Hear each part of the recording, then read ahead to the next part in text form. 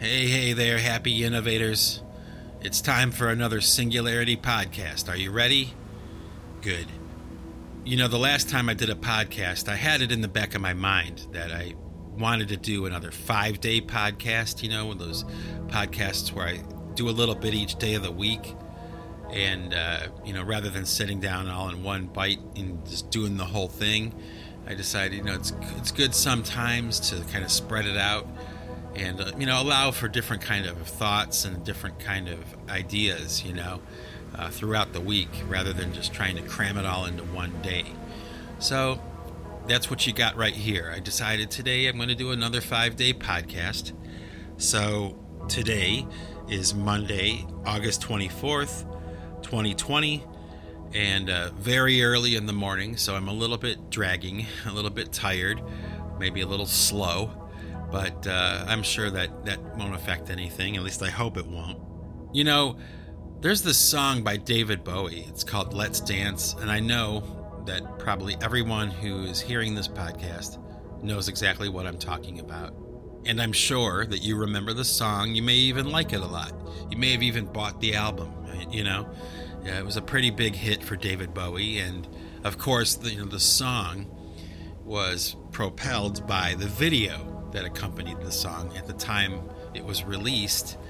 And, so I've always kind of associated a song like Let's Dance by David Bowie with the video. Like whenever I hear the song on the radio or someone's playing it or something, in my mind when I'm hearing it, I'll go back to that video, that visual representation that accompanied the song. And that's probably because, I'm part of the MTV generation. We were the first generation, really, when I was a kid, to come up with, music that was always accompanied by a visual.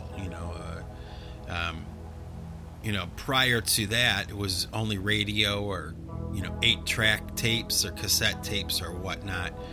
And so my generation was the first to be introduced to the music video. So, during that time, I'm sure as most of you remember, the visual and the aesthetics of a rock group became very important. It became central. Maybe sometimes even eclipsing the music itself. Like the visual was actually more impactful, or maybe sometimes more important, But I got to thinking about that, and I've been thinking about it a lot lately, especially because it's like, I wonder now, like in hindsight, which is 2020 vision, of course, I kind of wonder, is that such a good thing? Was it actually, at the time, it helped to sell records, right? You put out a song, you put out a video, and, even to this day, that's really kind of like how it's done.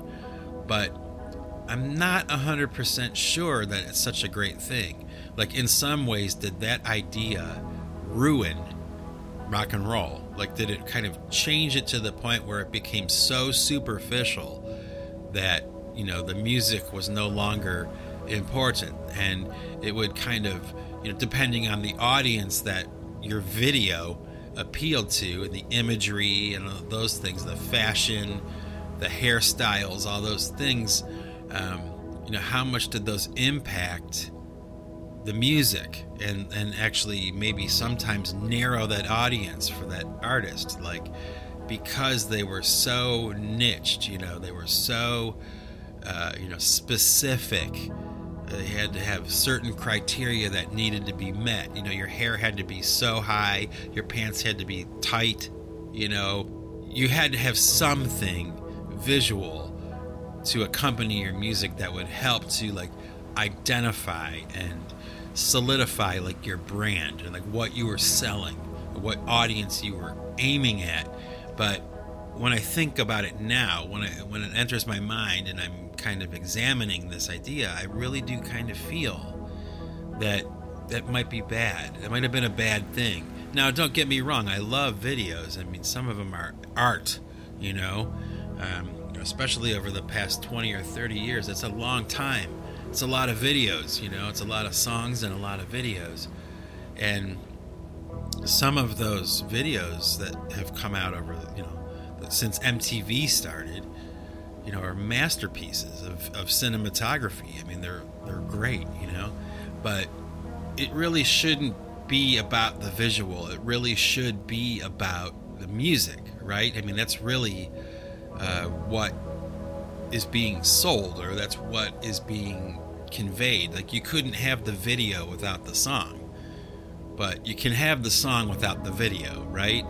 And I wonder if, that has harmed the art of songwriting in this way. And I'll explain it to you. Now, when you think about it, like when an artist puts out a new song, let's say it's a great song like Let's Dance, and they put out a video as well, you do associate the music with the visuals, right? So you're no longer just listening to the song. Like, you're not active listening, really. You're hearing the song, but there's this visual that comes with it. And, using Let's Dance as a perfect example, like, I had heard that song 1,000 times, I'd seen the video 1,000 times, and, I've heard it on the radio and stuff, but I never really listened to the song. Like, I never really opened my ears and really listened to the song, just the song, right?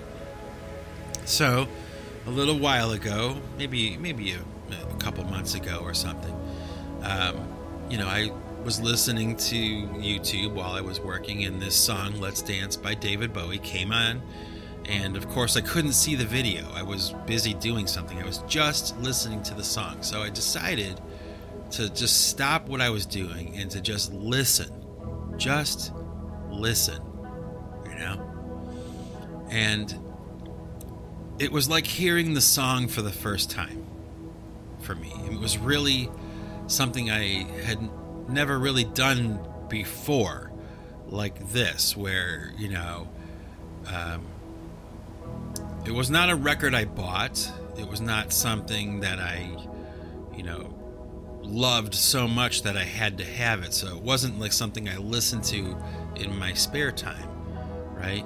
It was something that would, come on the YouTube or on the radio, and, So I decided I was going to start this idea of, like, I guess I would call it active listening. That's kind of what I'm going with right now.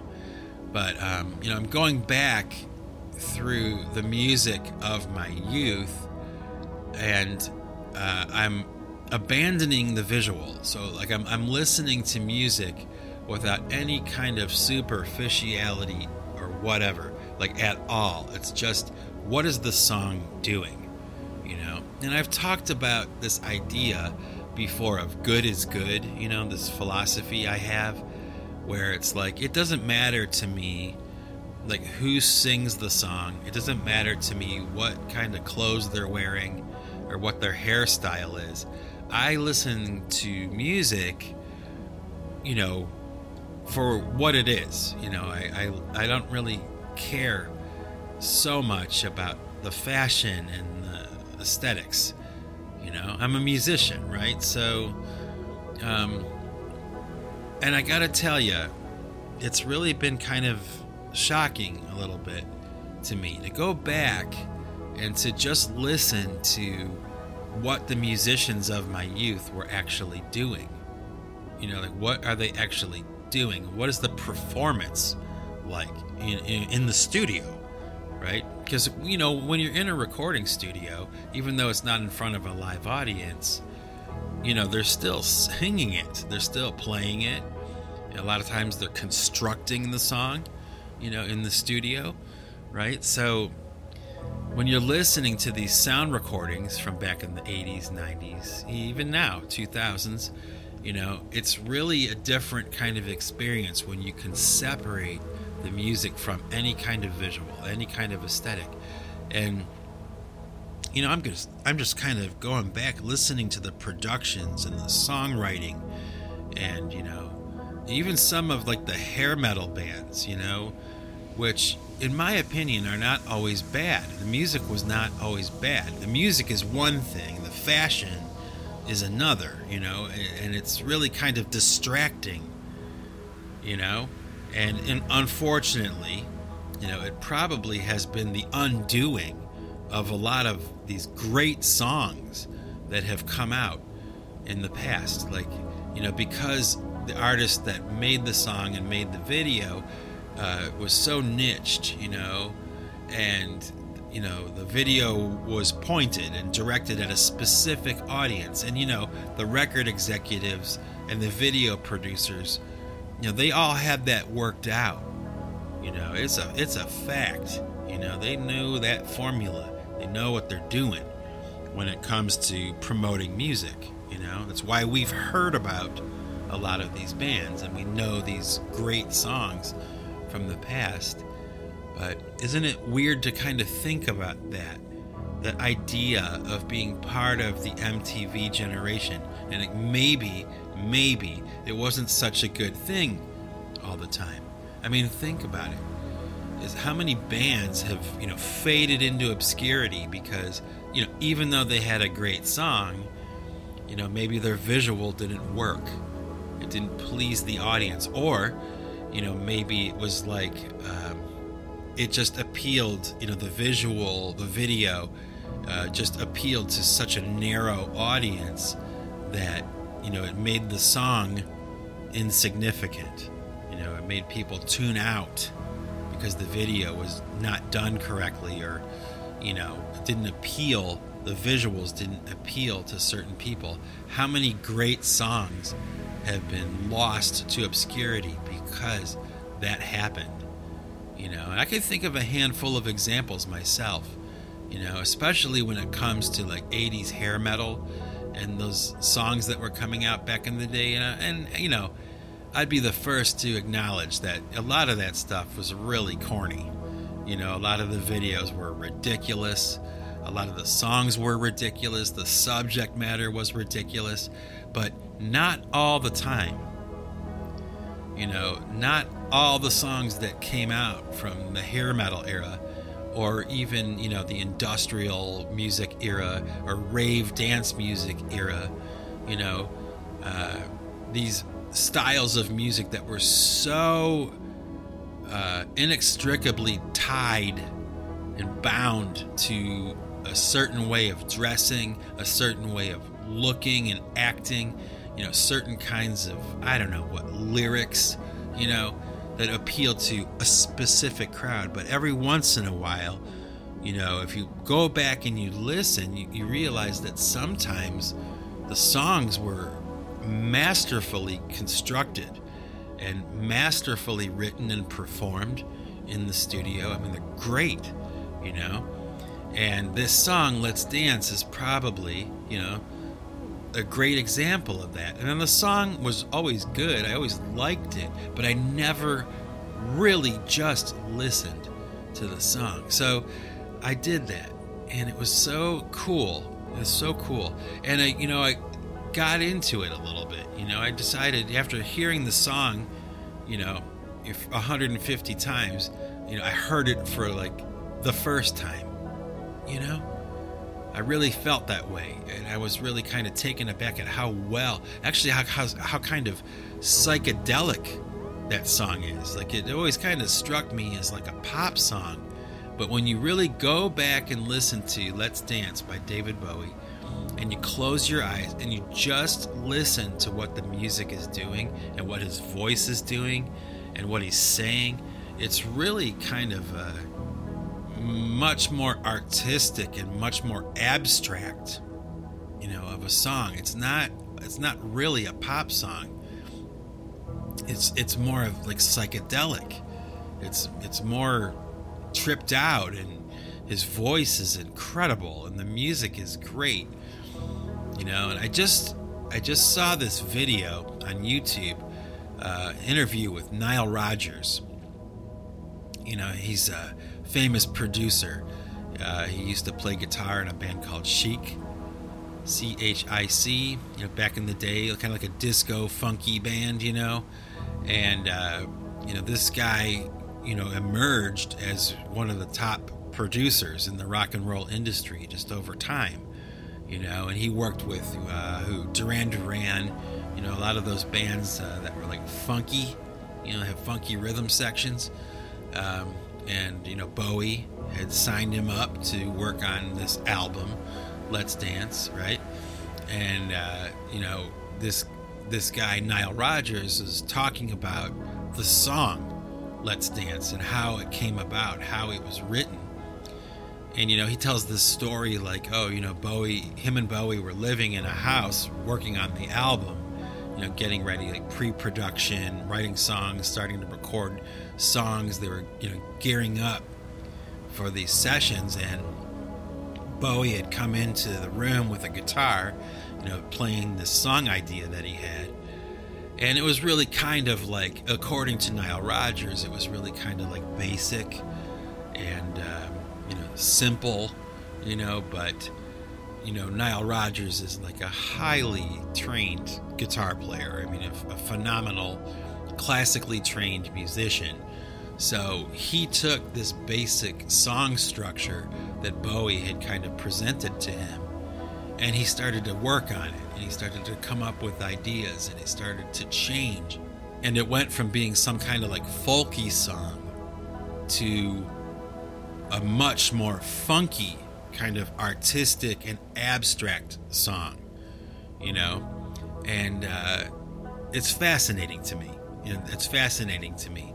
I can't even imagine what that must be like to be an artist and you have a producer, because I think a lot of the time, a lot of people don't understand what the role of a producer is. But it's not just a matter of being like in the studio and working in the studio. Being a producer is more of a behind the scenes kind of thing. It's invisible.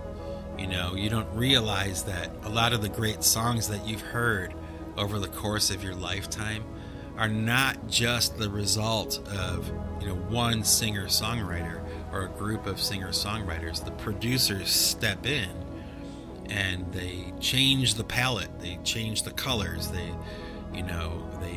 change the way the music is being presented and how it's arranged and how the words go and how the voice sounds and the drum sounds and all those things.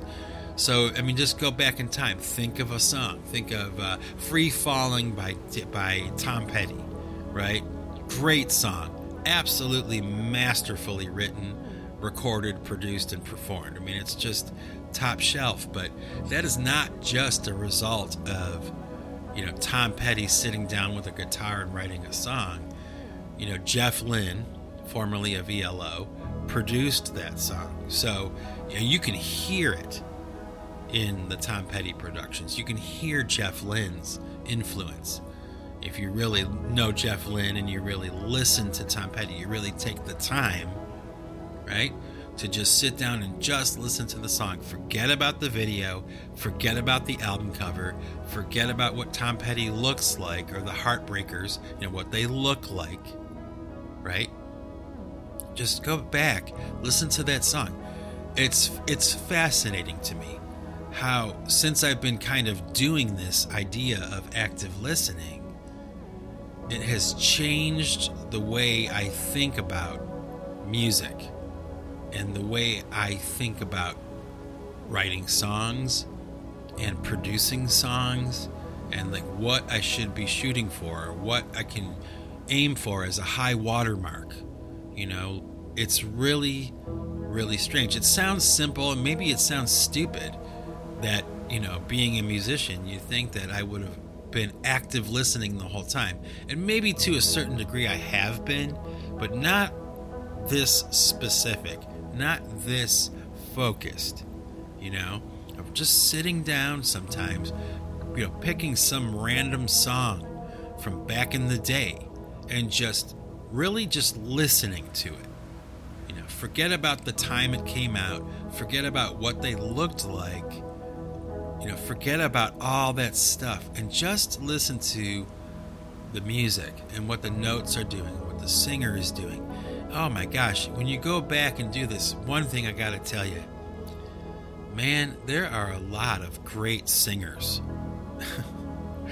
that came out, back in the 80s and the 70s, 80s, and 90s, early 2000s. I mean, just over the years, there's just been so many great singers, Dee Snider from Twisted Sister. That sounds so funny to say it, because when I say Twisted Sister, right, we associate, the music with this visual that was, let's face it was a bit extreme, a bit outrageous. It appealed to, a relatively narrow audience, but that does not change the fact, okay, that when it came down to stepping up to the microphone and belting out a performance, a vocal performance, Dee Snider was amazing. He was an amazing singer. What he could do with his voice. I mean, have you ever tried to sing? It's like, it is not easy to do well. It is not easy to be, a fantastic singer. They come, few and far between, So, I thought of this idea of mentioning, like in this podcast, like giving you a few songs that I would recommend you go back and you only listen to the music, okay?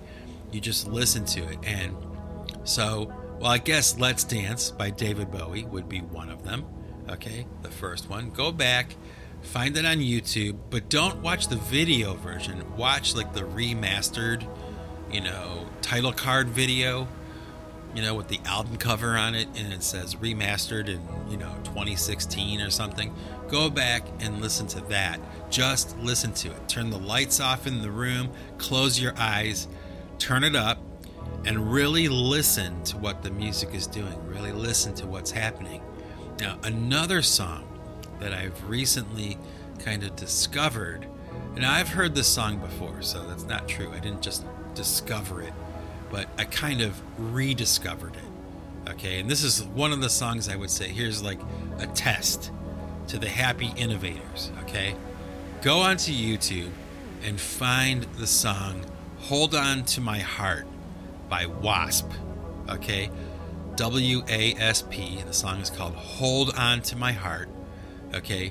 Now, this song, in my opinion, okay, is a great example of a song that is masterfully written, okay, and performed and recorded.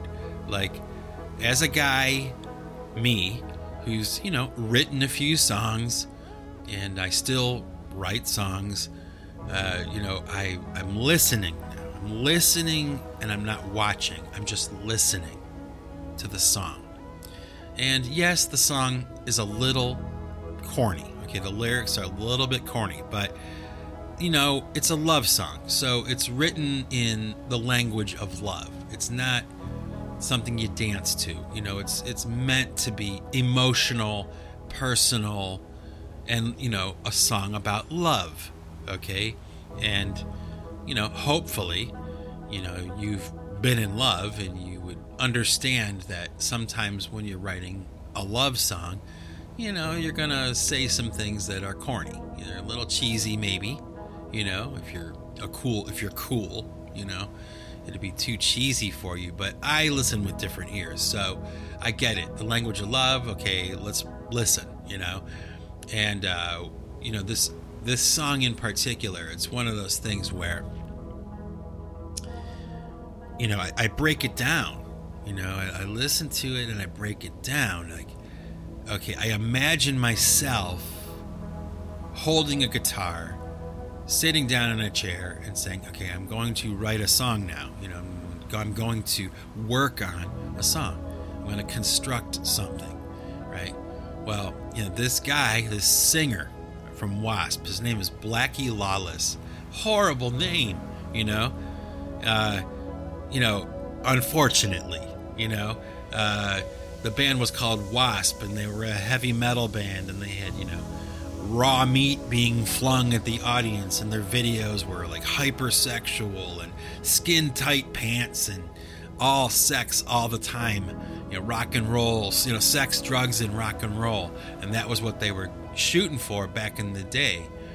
But Blackie Lawless, okay, even when he was writing the heavy stuff, the really outrageous stuff, his songwriting and his voice and the chord changes and the ideas were all really well done. I mean, really executed at a very high level, okay? And unlike a lot of artists that are great singers, because Blackie Lawless from Wasp is a great singer, okay? Trust me. As a guy who has stepped up to the microphone a few times myself, yeah, I mean, you can't just get up to the microphone and do what he does. He's a highly, highly talented singer and songwriter, because like I was getting at before, Blackie Lawless is not just a singer. He writes his own songs and he produces a lot of his own songs. So, this is a guy who's been in the music industry for, I don't know, a good 20, 30 years or something. By now, he definitely has a handle on this idea of writing songs and producing songs, right? Writing lyrics and singing, getting up to the microphone and singing.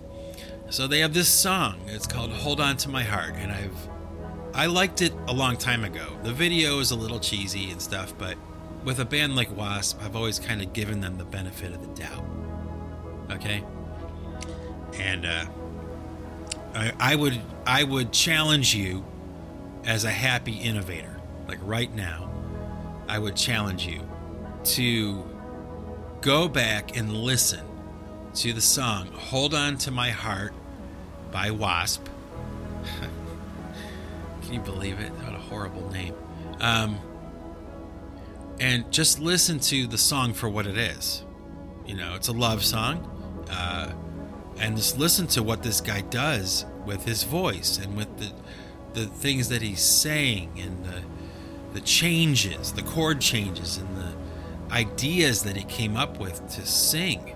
I mean, his voice is all over the place. It's fantastic. He kind of has like a Stevie Nicks kind of quality to his voice. Even though he's a man, he has that kind of, I don't even know what the word would be, like a kind of sadness in his voice, in the choices, the notes that he sings, and where he goes with his voice. I challenge you right here and now to go onto YouTube, find the song Hold On To My Heart by Wasp, and just listen to what he's doing with his voice. Just try to isolate in your happy, innovative mind, like separate his voice from the music, and separate the music from the image, separate the music from the superficiality, right? Like, do away with it and just listen to the song for what it is. Like, imagine you're in the room while he's singing this song. You're sitting right in front of him while he's doing it. It would be really impressive, like you wouldn't be bored watching him sing this song. It would be probably, phenomenal. So there you go. Monday, 24th of August, 2020, there's my challenge to all you happy innovators. Go back and listen to any song, that you, even ones that you're familiar with that you really like. Go back, turn off the lights, turn it up, in your ears, in your headphones, in an intimate listening setting. It's not in the room, it's in your headphones, and it's right in your ear. And turn it up as loud as you can take it, and just go back and listen to some of these songs. It's amazing. Go back and listen to, here's another challenge. Go back and listen to this song by Twisted Sister. It's called The Price. And don't, like I said, separate the music from the image. Separate the music from Twisted Sister. you know, come on. Really? You twisted sister, you know? I can hear you. I know. But go back and listen to that song, The Price, by Twisted Sister, and listen to what Dee Snider is doing with his voice. I mean, it is operatic. It is amazing what he is able to do, his range as a singer, and oh my gosh, the passion in his voice. I can't even imagine what it would be like to be in the room while he's doing that live, like in the room in front of you. It would have to be amazing, you know? So there's another challenge. Go listen to those two songs and maybe comb through some of the songs that you're already familiar with and the songs that you already like, and really try this idea of active listening. All right? So there you go, folks. I gotta get to work. Okay, so it is Tuesday, August 25th. The year is 2020. There was a TV show that was very popular in America that came out in the late 90s, early 2000s, and the show was called The West Wing. And, I kind of have a funny history with this show. Probably unlike any other TV show. So, my wife actually got me into it, okay? And when the show was on TV, when it first came out and everything, I could not care less. I mean, it was so boring and so dumb and just so, just not anything that I would be interested in, but that was a long time ago.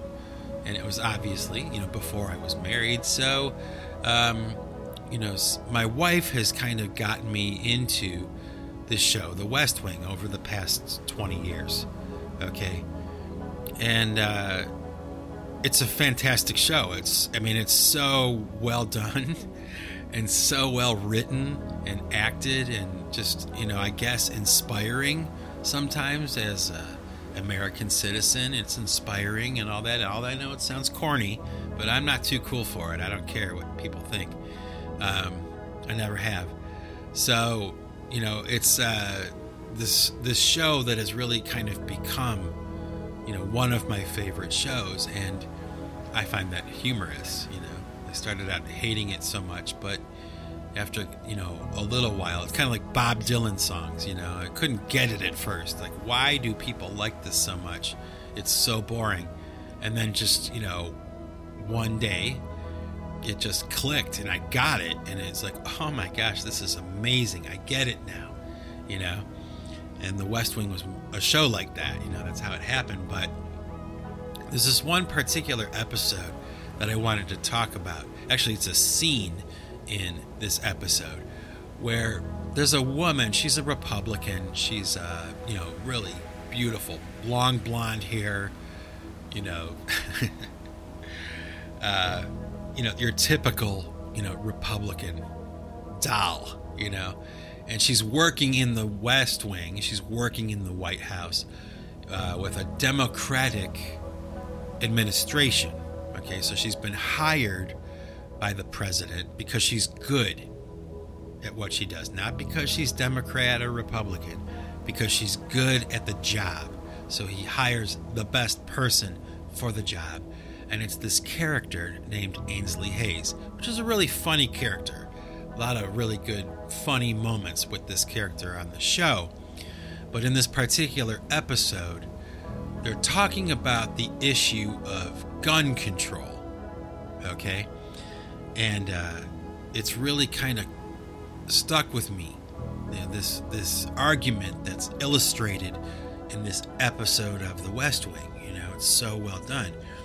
Where she's arguing with a group of people, that work in the White House about the issue of gun control. And she's a Republican, a gun-toting, Bible-toting Republican, and they're Dems, they're kind of like anti-gun, all that stuff, right? You know the drill. But anyway, throughout the course of this discussion they're having, this character, Ainsley Hayes, makes a point. And it goes something like this. Now, of course, I'm paraphrasing, but it goes something like this. Like, the problem that you have, you Democrats have, is not the guns. It's not that you don't like the guns. It's you don't like the people who like guns. Now, think about that. Isn't that true? Isn't that true? It's not really, okay? It's not that people don't really like guns. It's that they don't like the people who like guns. Isn't that interesting? Isn't that interesting? It always stuck with me. Like, once I really paid attention to that particular episode, once I took the time and really listened, I probably had to watch it a few times, because by this point, I've watched the entire West Wing series, from beginning to end. I've watched it numerous times with my wife. It's one of those things we can binge watch, I got like the deluxe version box set, West Wing DVD set or whatever, and we've watched it so much. But this one episode, that one line, there's a lot of those in that show. Trust me, there's a lot of great moments of writing. Aaron Sorkin is a genius when it comes to writing, and he got a chance to stretch out a lot on that show. I mean, he really did get to show his stuff. But think about that, The problem isn't that you don't like guns. The problem is that you don't like the people who like guns. And that could go for any issue on either side of the aisle. Isn't that interesting? Maybe there's some truth to that. That it's not really the issues in politics that we have a problem with. It's the people. It's the people. It's not just the ideas or just the suggestions or, just their position on an issue. It's the people. And maybe that points to something in America that is like really on the table right now and really should be paid attention to. And maybe we should all take that opportunity to think about that a little bit, maybe, and recalibrate, rethink it a little bit. Maybe, it harkens back to that idea I was talking about, in the past couple episodes of the Singularity podcast, where, I'm really kind of, I don't know.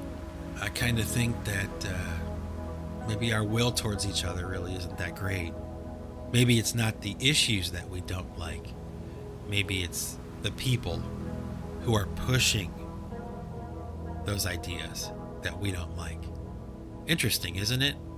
I'm going to leave it there for today. I think I meandered a little bit too much yesterday, so I'm going to cut this one a little short. But I'll talk to you some more tomorrow, Wednesday, all right? Peace out, everybody. Think about it. Okay? Think about it. It's not the issues. It's not guns we don't like or something. It's the people that like guns. That could be the problem, That could be either a symptom or, an indicator. Think about it. Talk to you tomorrow. Okay, it is Wednesday, the 26th of August. The year is 2020. I was watching this movie with my wife called 24-Hour Party People. It's the story of a record company that came out of Manchester, England, and became famous and put out a lot of really influential bands. And it's kind of a whimsical, funny story. About Factory Records. That was the name of the company. And they released, Joy Division, New Order, and, the story is really kind of focused on this band called the Happy Mondays that came out on Factory Records. And just a really quick thought about it. It was like the story about these guys who were in this band, and just how reckless they were, and they just the drugs and the substance abuse and all that stuff. And it's really done in a really funny way. I mean, the story is actually funny, and of course it is. When people are partiers and when they're wild and all that, it's entertaining and usually very funny. A lot of funny stories, right? I mean, I'm sure you can relate. You've been drunk before or whatever, and you have stories that you can tell. But with this group, the Happy Mondays, it was just off the chain. I mean, they were just, taking whatever drug they could, just 24-hour party people, But the reason I'm bringing it up, it's just a quick thought that I've had, when you watch the movie and you listen to the music and stuff, all that stuff, watch the videos or whatever, it's funny, it's funny. But when you watch an interview with those guys now, like in the present day, it's not so funny. It's really not. It's actually tragic, how much damage these guys did to their brains. I mean, they just they have, it's probably arguable that they have literally, from the drugs they took in their youth, the vast quantities of drugs that they took, hard drugs too, that they have retarded themselves. I mean, they are cautionary tales now. It's not so funny when you see yeah, I'm laughing, but I shouldn't be. But when you see the reality of, what kind of problems that lifestyle will leave you with, if you're fortunate enough, to live in your 50s, or 60s or something. And, it got me to thinking about it. And it's like, I can only speak for myself, okay? I can't speak for everyone else, but I have a feeling that there's going to be a few people who can relate to what I'm saying here. When I was younger, obviously I was invincible, right? I was very reckless and did a lot of very stupid things, and it's part of growing up, it's part of being a young person. You think you know everything, and it's so true. It's so true. It's a cliche, but it's so true. But, there's another side to this that, a lot of people don't really talk about. And like I said, I can only speak for myself. Having done a lot of really reckless and stupid things when I was a kid, one thing I never counted on, okay, was that I was going to get older.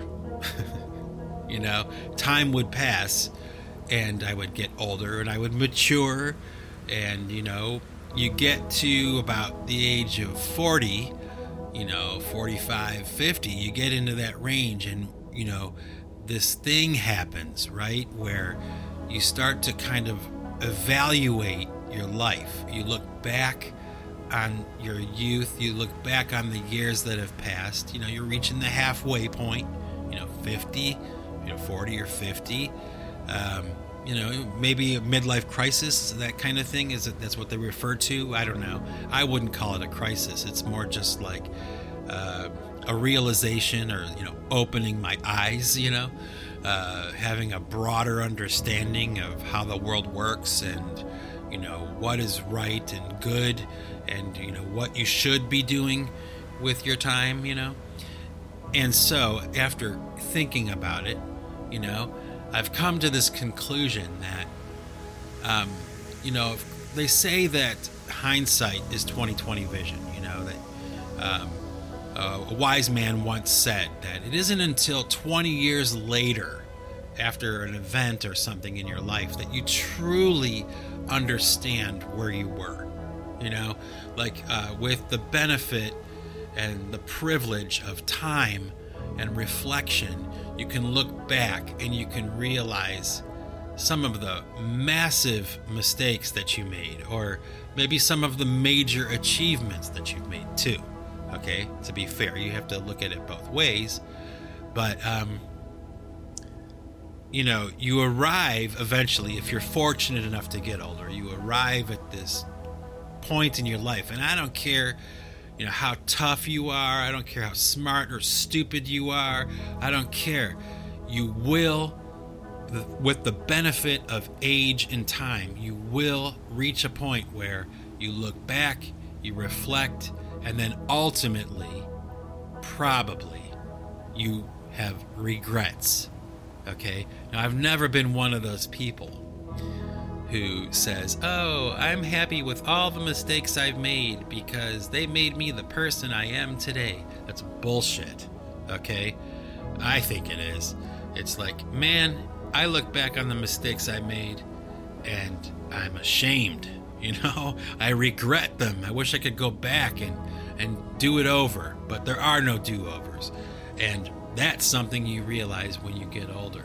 And I wish, and this is the thought I have today, I wish that I would have paid more attention and been more responsible, been a better person and made smarter decisions than I had made when I was younger. I look back on that person that I was when I was younger, and it shocks me how reckless I was, how silly I was, how stupid I was. And oh man, at the time I thought I was the bee's knees. I thought I was doing just fine. But now, looking back, I'm pushing 50 years old, looking back on my life, and I think, man, here are some words of wisdom that the young people that are maybe listening to this podcast right now can take into their head and really kind of maybe think about it at least. Okay? Be careful, okay, young people. Be very careful in your younger years to make as few mistakes as possible.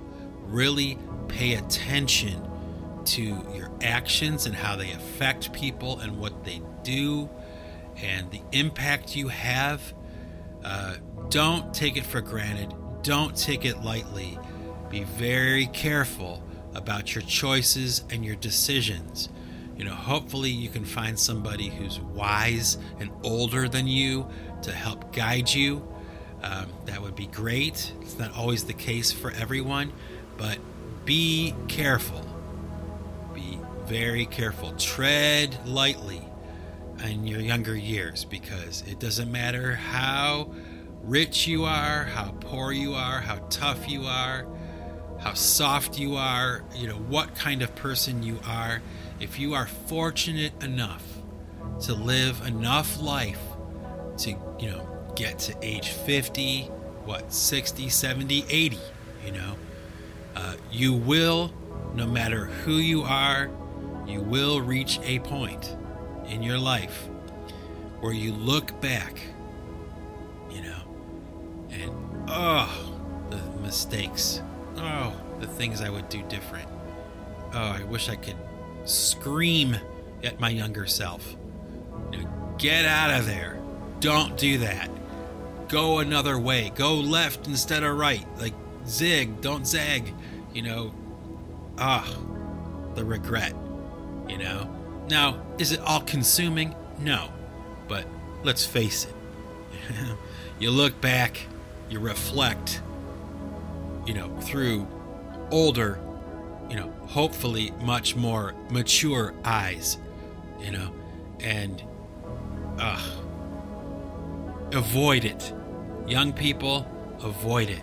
Trust me, hear what I say. I'm warning you. Be very, very careful about the decisions you make in your youth, because the fewer mistakes you have, the happier you will be when you get older, if you're lucky enough to get older. So there you go. There's my thought for today. Peace out, everybody. Okay, so it's Thursday, August 27th, 2020. There's this song by Neil Diamond, a famous singer. It's called America, And, this song over time has become, kind of like a flag-wavy, patriotic song, about America, this idea of America and immigration and what that means, And they play it on the 4th of July over the loudspeakers while the fireworks are going off, right? Because it's this anthem, this epic anthem, and very well constructed and performed song, obviously, because it's so famous now. I mean, it's just so well done. But there's a kind of stigma that has been attached to that song now, where it's falling into that category of like cheesy, Americana, flag wavy, patriotic, yay, that kind of thing. And there are a contingency of people that kind of look down on that maybe a little bit, they kind of laugh it off like it's cheesy and corny and it's not cool anymore, it's not cool, never was, but I gotta tell you, I think differently about that song than a lot of other people do, because encapsulated in that song is this idea, that's not about necessarily just the idea of America, it's about the idea of emigrating from another country, leaving your home, and abandoning your home and going off into a new frontier where it's unfamiliar, it's maybe a little bit dangerous, there's the possibility of failing, sinking or swimming, that kind of thing, and that's a very serious theme for a song. That's a pretty heavy idea, and a lot of people stay in the city that they were born in. They live in the same region, they never move, they stay close to what they know, and it's very common, and there's absolutely nothing wrong with that, but it does take a certain amount of, pluck, right? A certain amount of attitude and ambition to leave your home behind and go off into the unfamiliar, to go on an adventure with your life, not some game. I mean, it's with your life, to leave behind everything you know. It's a very serious idea. And, for the people who did leave their home for whatever reason, maybe you were in the military, maybe you got a job somewhere, or whatever it was, whatever the reasons were, regardless of any of that, you still had to pack up and go. You had to actually do it, and that's not easy to do. And I can speak from experience because I've actually done that. Now, I didn't go to another country, which is whoa. I mean, I can't even imagine what that would have been like, but I guess I kind of can, because I might as well have, right? Moving to a city far away from my family, far away from the streets I walked as a kid, and the restaurants and the things that were familiar, to abandon all that and to go off into the unknown. I actually did that. And, it wasn't the most difficult thing in the world, but it wasn't the easiest either, And when I hear that song by Neil Diamond, America, that's what he's singing about. He's singing about the idea of leaving behind what is familiar with the, with the spirit of adventure and going off into the unknown and having hope. You know, hope. Great word. That you will have a better life. That you're leaving behind the dark days and there's hope for the future. You're going to go to a new place. You're going to put your stakes down and you're going to move forward and you're going to succeed in an unknown, unfamiliar place. So when people that I know, laugh at this song, America by Neil Diamond, I don't laugh because I see it differently and I listen to what he's singing about and how he's singing about it, the poetry in his lyrics and what he's saying, and it's actually quite beautiful. It's really exceptional, an exceptional artistic breath. This song, America by Neil Diamond. I suggest you go back and listen to it. And if you do, if you so choose to do that, keep what I've just said to you in mind. That spirit of ambition and courage, to go off into the unknown with the hope for the future that it might be better for you, that you'll find, the American dream, what America has promised the people who emigrate from other countries. And let me tell you, you'll hear people harp on America and all of its flaws and all that kind of stuff, and the education system is bad, and this is bad and that is bad. But let me tell you something. There are a lot of people from all over the world that are dreaming of coming here, and that's not for no reason. It's like, just think about colleges alone. People coming from all over the world to go to MIT, or to Harvard or Yale or Brown. People coming from all over the world to go to Berkeley, California and go to school. That's just school. That's not even all the other stuff. Just think about that. What America offers people who have, no life or no chance for success in whatever city or country they're in. And they gird up their loins, they pack up their stuff, and they make their way to America to make their dreams come true. Yeah, you can roll your eyes, you can call it cheesy, and you can call it corny, but for a lot of people, that's reality. That is actually happening. Think about that. When you see that guy, the hot dog vendor, well, we used to see hot dog vendors. Won't probably be seeing any of those anytime soon.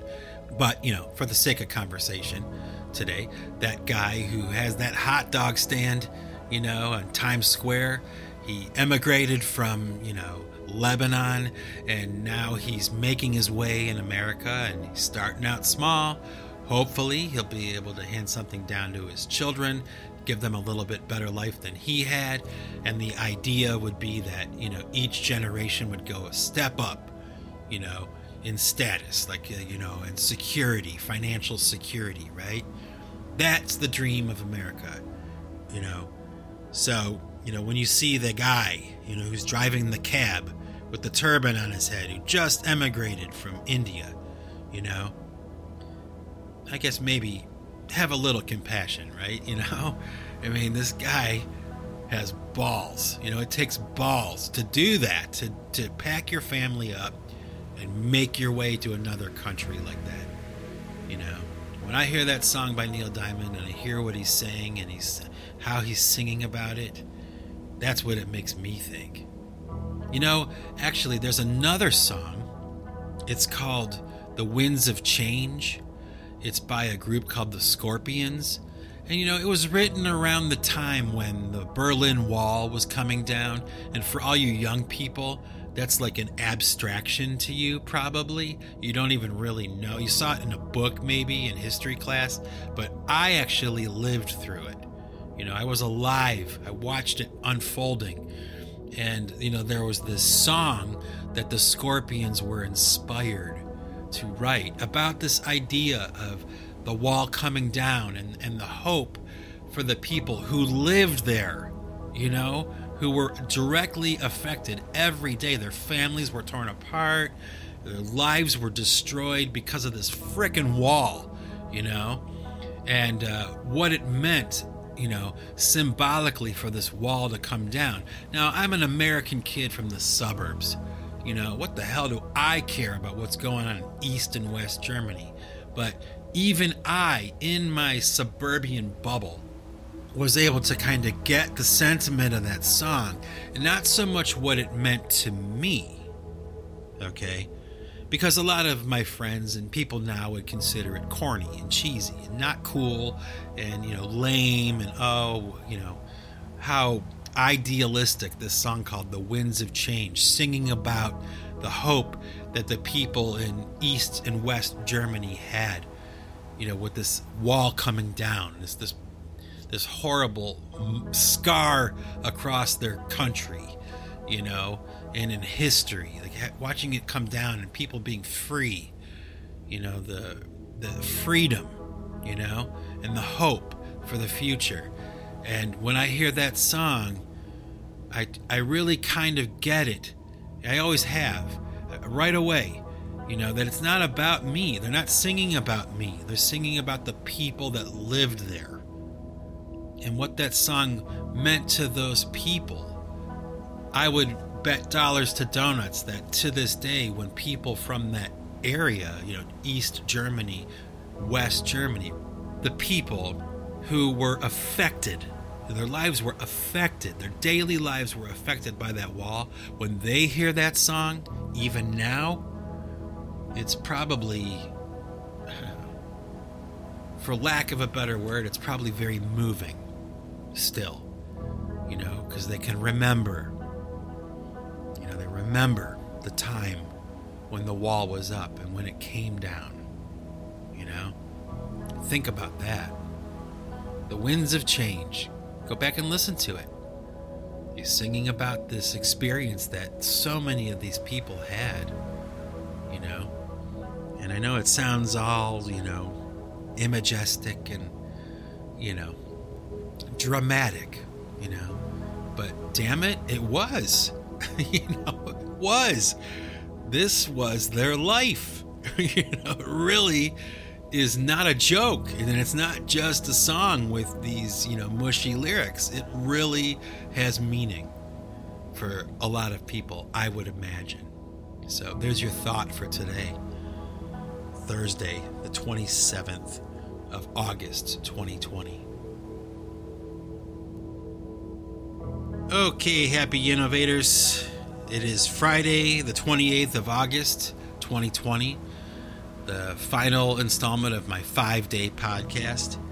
And I was just thinking the other night, I was remembering, the Occupy movement. You remember that? Back in 2011,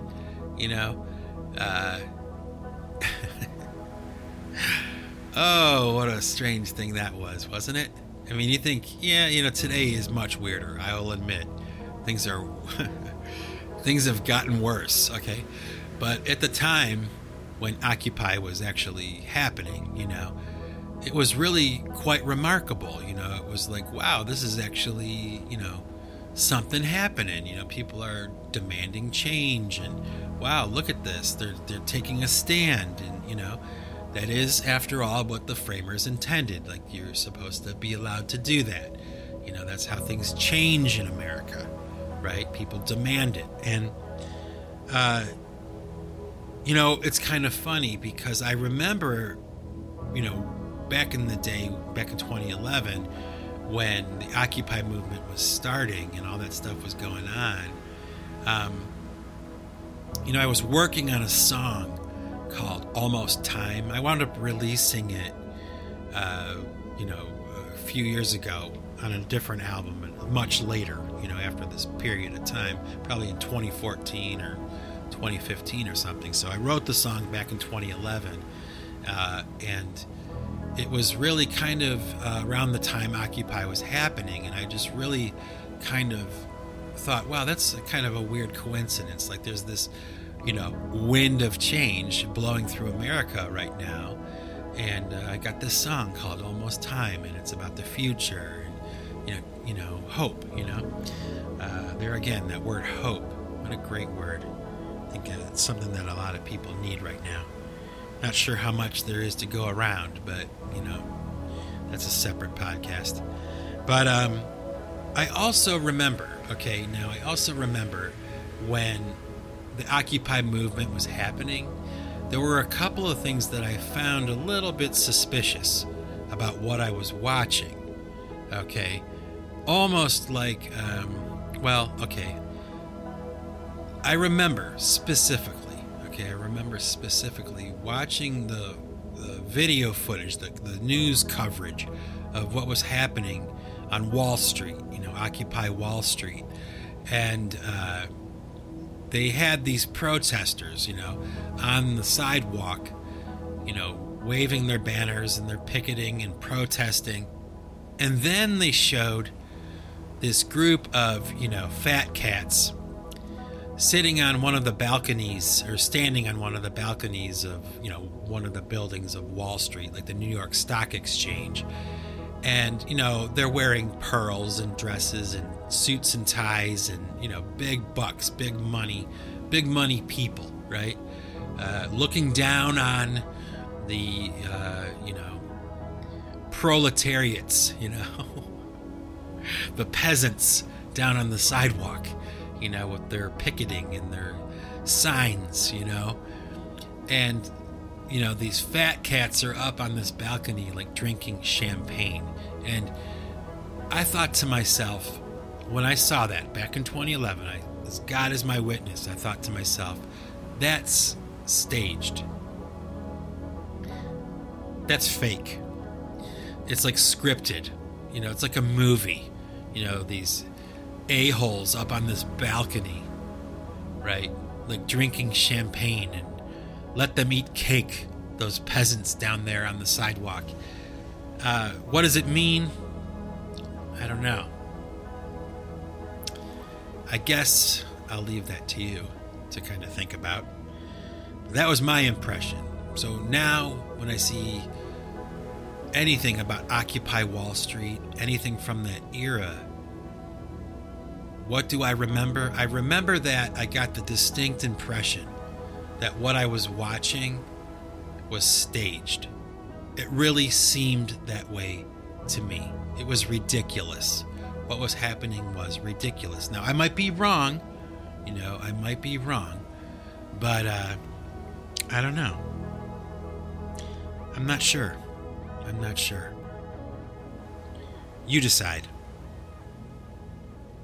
You decide for yourself, and I'll decide for myself, but I don't know. A little weird.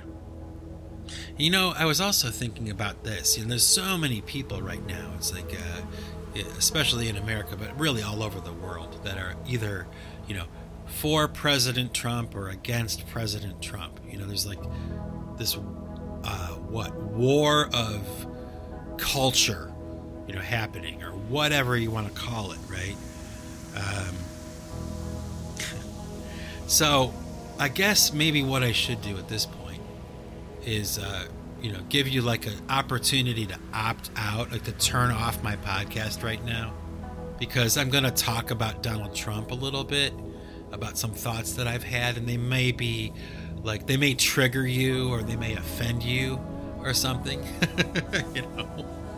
I don't want to trigger you, I really don't. I want to just talk openly, be able to talk openly and freely about some things. But so there's your opportunity. I'll count to 3, and then that'll give you a chance to turn this off. Ready? 1, 2, 3. Okay, are you still with me? I hope so. Anyway, I was thinking about Donald Trump. He's kind of a fascinating character. Whether you love him or hate him, he's a fascinating character. And, of course, since he's been president, I've just kind of noticed, I guess, a lot of things about the past. These times when Donald Trump had emerged, in the public eye over the past 30 or 40 years, He's just been kind of like in movies and commercials and sporting events and making the news, the gossip columns and of, his wife and, the money and, the wealth, all those things. And, like I said, whether you love Donald Trump or you hate him, you can't deny, okay, that he's had quite a remarkable life. When you think about it, like, regardless of what you think about him personally, when you think about, putting yourself in his shoes, living that life, wow, what a life, Can you even imagine? I can't. Not really. I mean, it's been hard scrabble for me, my whole life. I've had to scratch for every penny, or to make ends meet, right? I mean, it's always been this struggle to, keep the basics, But can you even imagine? Can we even imagine, right? As a society, as a culture, can we even begin to imagine what his life must have been like? I'm sure that it was glamorous. I'm sure it was a lot of times comfortable, but the pressure, and the responsibilities that come with, being a billionaire, being like this guy who has so much money and power and whatever, whether you love him or hate him. It could be anybody. It doesn't have to be Donald Trump. It could be anybody who finds themselves in that situation. But then, you think about it, and it's like, how many people are billionaires, millionaires, billionaires, money to burn, but even they don't get to become president. Not only do they have money and wealth beyond anything you can imagine, and, responsibility and, those things too, but then they get power, the leader of the free world, all in one lifetime. Can you imagine? It's got to be overwhelming to stop, to be Donald Trump and to stop and look back, right? Like, what a life. It's amazing. It is amazing, how many people can say they've done that? And it is kind of interesting. There's a lot of things about Donald Trump that are, good and bad. It's not all good and it's not all bad. I'm somewhere in the middle with our president. I'm not totally dissatisfied. Actually, a lot of the time I think it's a little bit entertaining, probably like a lot of people do. But, I think about him a lot, of course, now because the election is coming up and there's a lot to think about with our president. There's a lot of interesting things about this character, this person. Like I said, love him or hate him, doesn't matter.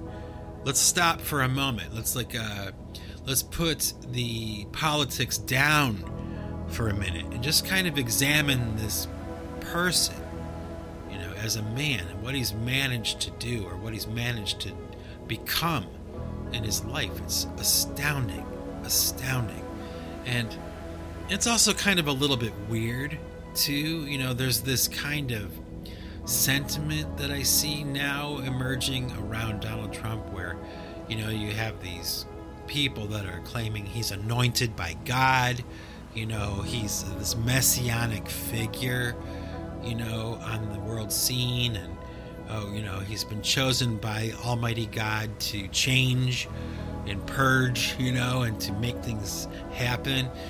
And, when I hear people talk like that, personally, I don't know. It's a little weird, okay? It's a little creepy. Like, Donald Trump may be or may not be a lot of things, but he's not Jesus. He's not a deity, he's a man.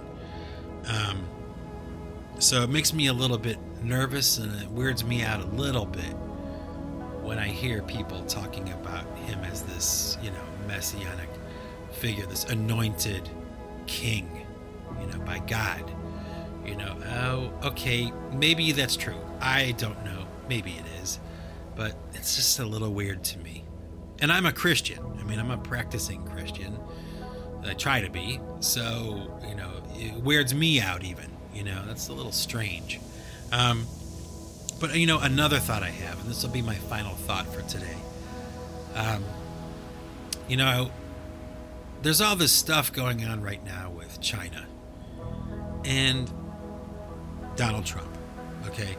Now, my understanding of the situation right now with, global trade, exports and imports, all those things, negotiations and deals for trade. I don't know everything there is to know about it. In fact, I would probably consider myself someone who doesn't know very much about all that kind of stuff. But one thing I gotta say, I can't deny it, I am not sure what happened with the trade negotiations with China. Okay? But I can imagine, and I get the distinct impression from what I'm hearing and seeing right now, that when Donald Trump sat down at the negotiating table with China, he must have put the screws to those guys. Like they've never had it before. Because, man, has there been a backlash over what he managed to change when it came to trade negotiations with America and China. I don't know what happened. I don't know what he said or did, but I'll tell you what, I can imagine, okay? Like I said before, I'll say it again, love him or hate him, when it comes to negotiating a deal, you can say what you want, okay, but his track record proves it, okay? This guy knows how to negotiate a deal, okay? On a bad day, he knows how to do that. But can you imagine the power and the people that he could bring to a negotiating table now that he's the leader of the free world? He has his pick of all the people. When he needs an accountant to come to China with him to negotiate a trade deal. Can you imagine the guy that he can get? He's the president. All he has to do is ask. And you're kind of like obligated to say yes, as a form of your patriotism. The president is requesting your skill. You must serve your country if he's asking for you. So, food for thought. Can you imagine the people that Donald Trump brings to a negotiating table now? The sleekest, slickest, smartest, most ruthless dudes to sit down and negotiate a deal, at his side of the table. Think about that. It's got to be overwhelming. Apparently, it must have been because, like I said, I don't know for sure, but it seems like something happened, with these trade deals with China that just really rubbed their rhubarb. They are just, he knocked them back on their heels, and oh my, are we seeing the backlash, but think about that, the power he wields, when it comes to negotiating.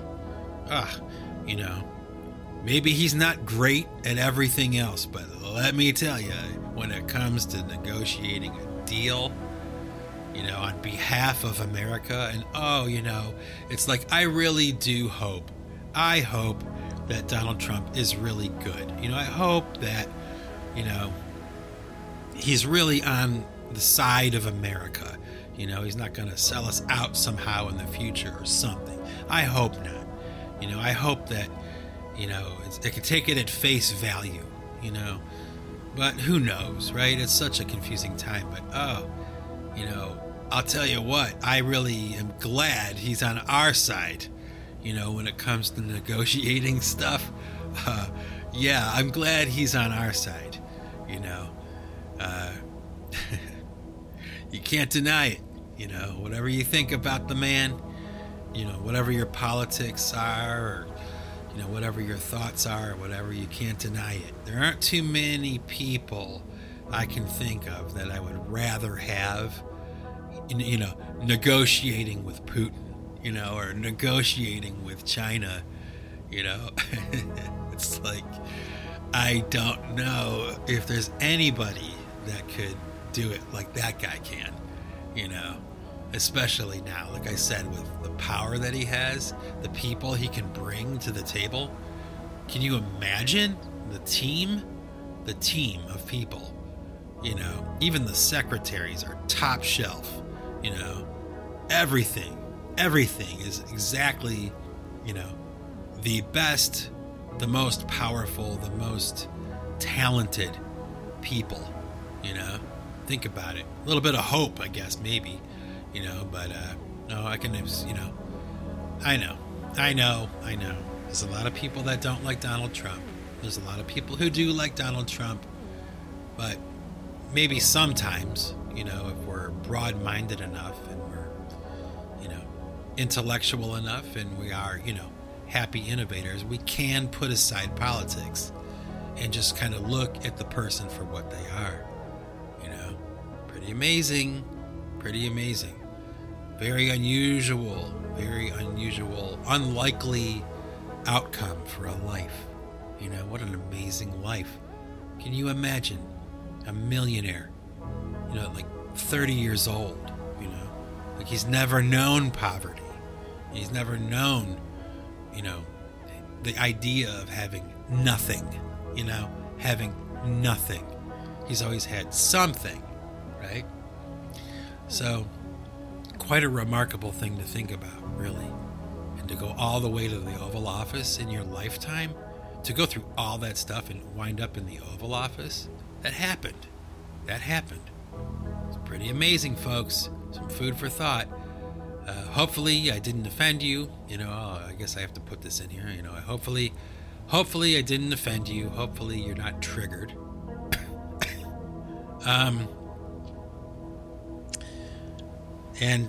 I guess I'm going to leave it there for now. I got some stuff to take care of today, and this is going to be a pretty long podcast. So, ladies and gentlemen, without further ado, I'm going to take off. Peace out. Have a great week. Take care of yourself. And you'll be hearing me on the next podcast. So, this is Mike Bostwick from Pipe Choir Records signing off. And remember, folks, if you want to keep what you've got to give it away. Take it easy.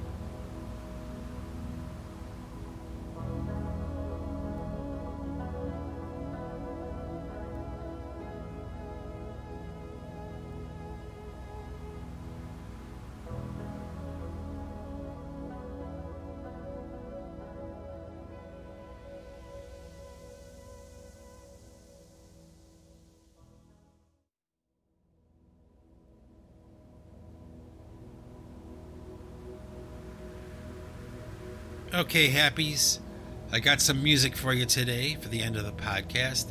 I mentioned in the podcast that song I have called Almost Time. I wrote it around the time of the Occupy movement. I didn't write it because of the Occupy movement.